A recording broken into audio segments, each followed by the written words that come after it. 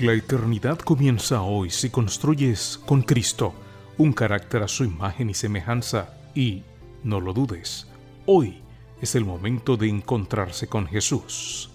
Carácter, ser como Jesús y disfrutar de la eternidad.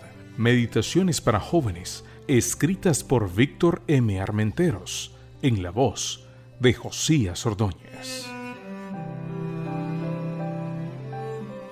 Con los ojos abiertos. Salmo 43:3 dice: Envía tu luz y tu verdad.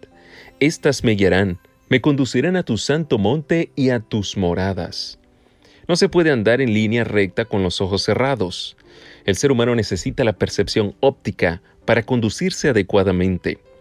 A través de la visión, tomamos en cuenta los diferentes referentes que nos hacen seguir de forma correcta una trayectoria. Si cerramos los ojos o estamos en un lugar a oscuras, toman el control de nuestro caminar tanto los músculos como el sistema vestibular. Es parte del oído que controla el equilibrio. Si somos diestros, nos escoraremos hacia un lado, y si somos zurdos, hacia el otro. Al final, todos terminamos caminando en círculos si no hay luz suficiente. El salmista pide a Dios su luz y su verdad, porque hay luces y verdades que no son de Dios. Están los que viven bajo una linterna y de tanto en tanto se quedan a oscuras porque se les acaban las baterías. También están los que prefieren la luz de las antorchas y cuando menos se lo esperan, terminan quemándose. Y los que viven enganchados a la luz de un teléfono móvil o a la pantalla de un ordenador y son simples periféricos de las redes sociales.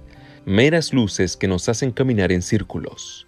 La luz de Dios es diferente, aporta referentes que nos conducen hacia la verdad. No hacia las pequeñas verdades de nuestros mundos personales, sino hacia la verdad que da estabilidad y nos aproxima a la presencia divina. Creer no es solo un acto espontáneo huyendo de las artificialidades, sino además una actividad enmarcada y enfocada en dicha verdad. Es por ello que debemos caminar con los ojos abiertos, disfrutando de los miles y miles de lúmenes de la luz de Dios, observando los detalles, los matices, los contrastes y comprendiendo que debemos avanzar de forma distinta a la que se nos antoja. Hay un cuadro de Bruegel, el Viejo, que se titula La parábola de los ciegos, y donde se retrata a ciegos que siguen a un ciego. El guía cae en un hoyo, y el siguiente le cae encima. Y pienso que en ocasiones somos un poco como ese cuadro de Bruegel, sin luz y apenas superando el suelo del materialismo. ¡Qué pena! No te conformes con las minucias de una linterna, ni con el fulgor de una antorcha, ni mucho menos con una pantalla, aunque sea retina, porque tienes la posibilidad de recibir mucho más y gratis.